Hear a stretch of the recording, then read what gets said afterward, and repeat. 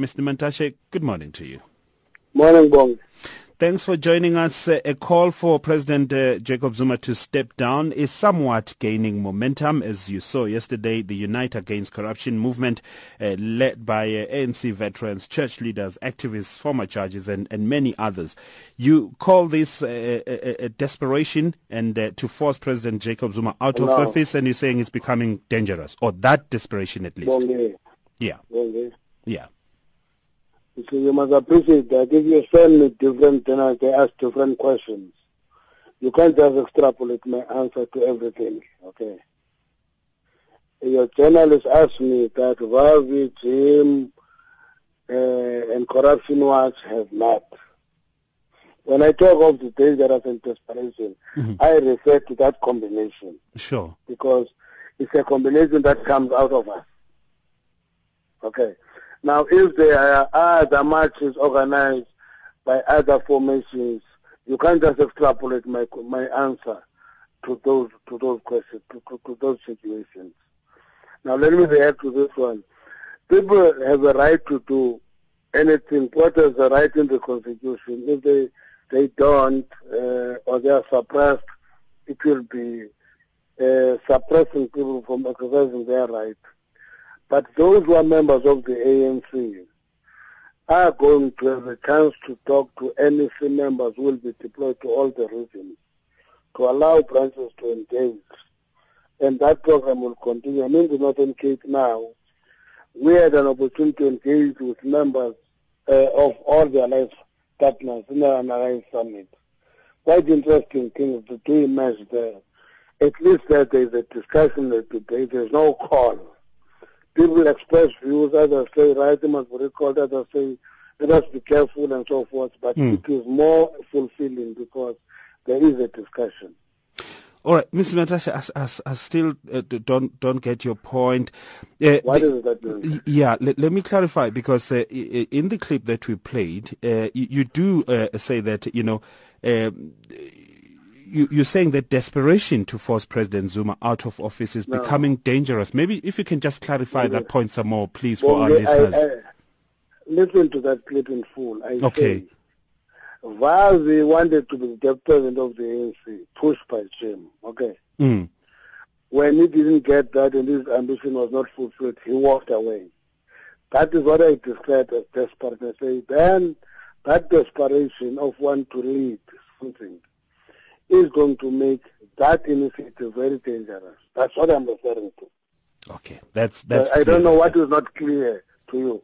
All right. No, I hear you right now. But let's move on. For instance, one of the branches, I mean, it's for the first time now we hear them saying that the president must leave. So how are you dealing with this situation it's right one now? Branch yes. In more than 4,000 branches.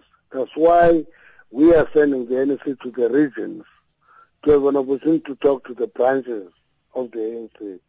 That branch will be allowed in that meeting. They will participate in the meeting when you go to Johannesburg branch, for example.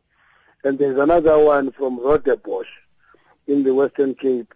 When we go to Dala Oma region, that branch will participate there. Is the ANC, Mr. Mantashe, at this point really not concerned when we see these calls coming from the people who spent a lot of time at the ANC, the veterans, for instance? I mean, Sherry Carolus is one of the people who was the Deputy Secretary General, and many others who are making this call. I know you have your internal processes that you are dealing with, as you say, you're out and about talking to your branches, but does it not concern you really that this call now is growing? No, it does concern us because on our part as well, there is some expectation that veterans of the movement are the only people beyond even the NEC who have the right to walk into a room where President Jacob Zuma is sitting and express their views face to face with him. Now, when they don't do that and they join a call, public call, we are really concerned because when that happens,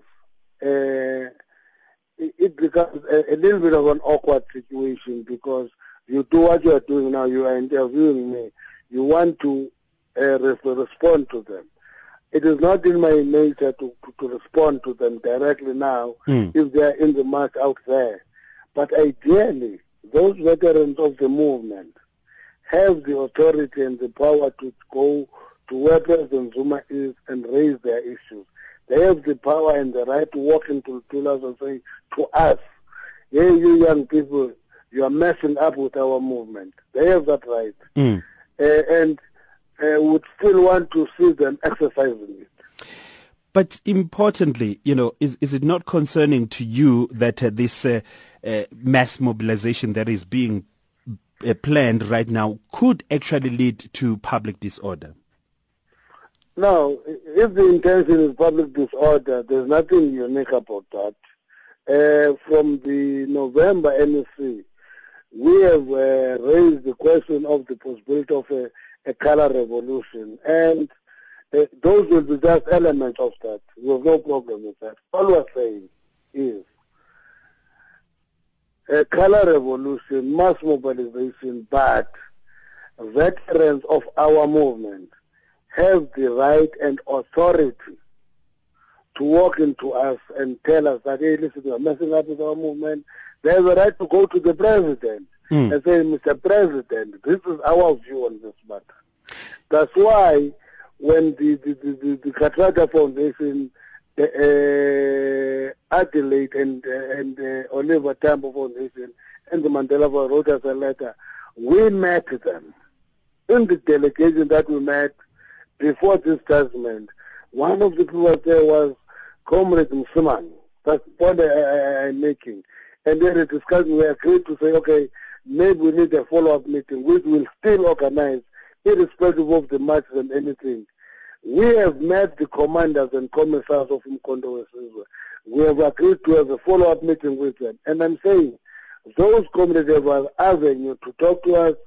They have a right to talk to the president. All right. So specifically, have for instance, the likes of Trevor Manuel, Cheryl Carolas, Mavuso Msimang made a call directly to meet with you and express their feelings, because they're still members of the ANC and they have not made that call. That's why we're worried. That's why we're worried. We're worried when they have not made the call to meet us. Okay. Yeah. But as the ANC, are you going to ask them to come to talk to you? No, the difference between them is that they are giving interviews. And the foundations, for example, wrote to us, expressed views. And when they did that, we met them within few days. The commanders and commissars wrote a letter to us. Though those letters both were linked to the media, we said, right, let's meet them. But the letter was with us, and we met them.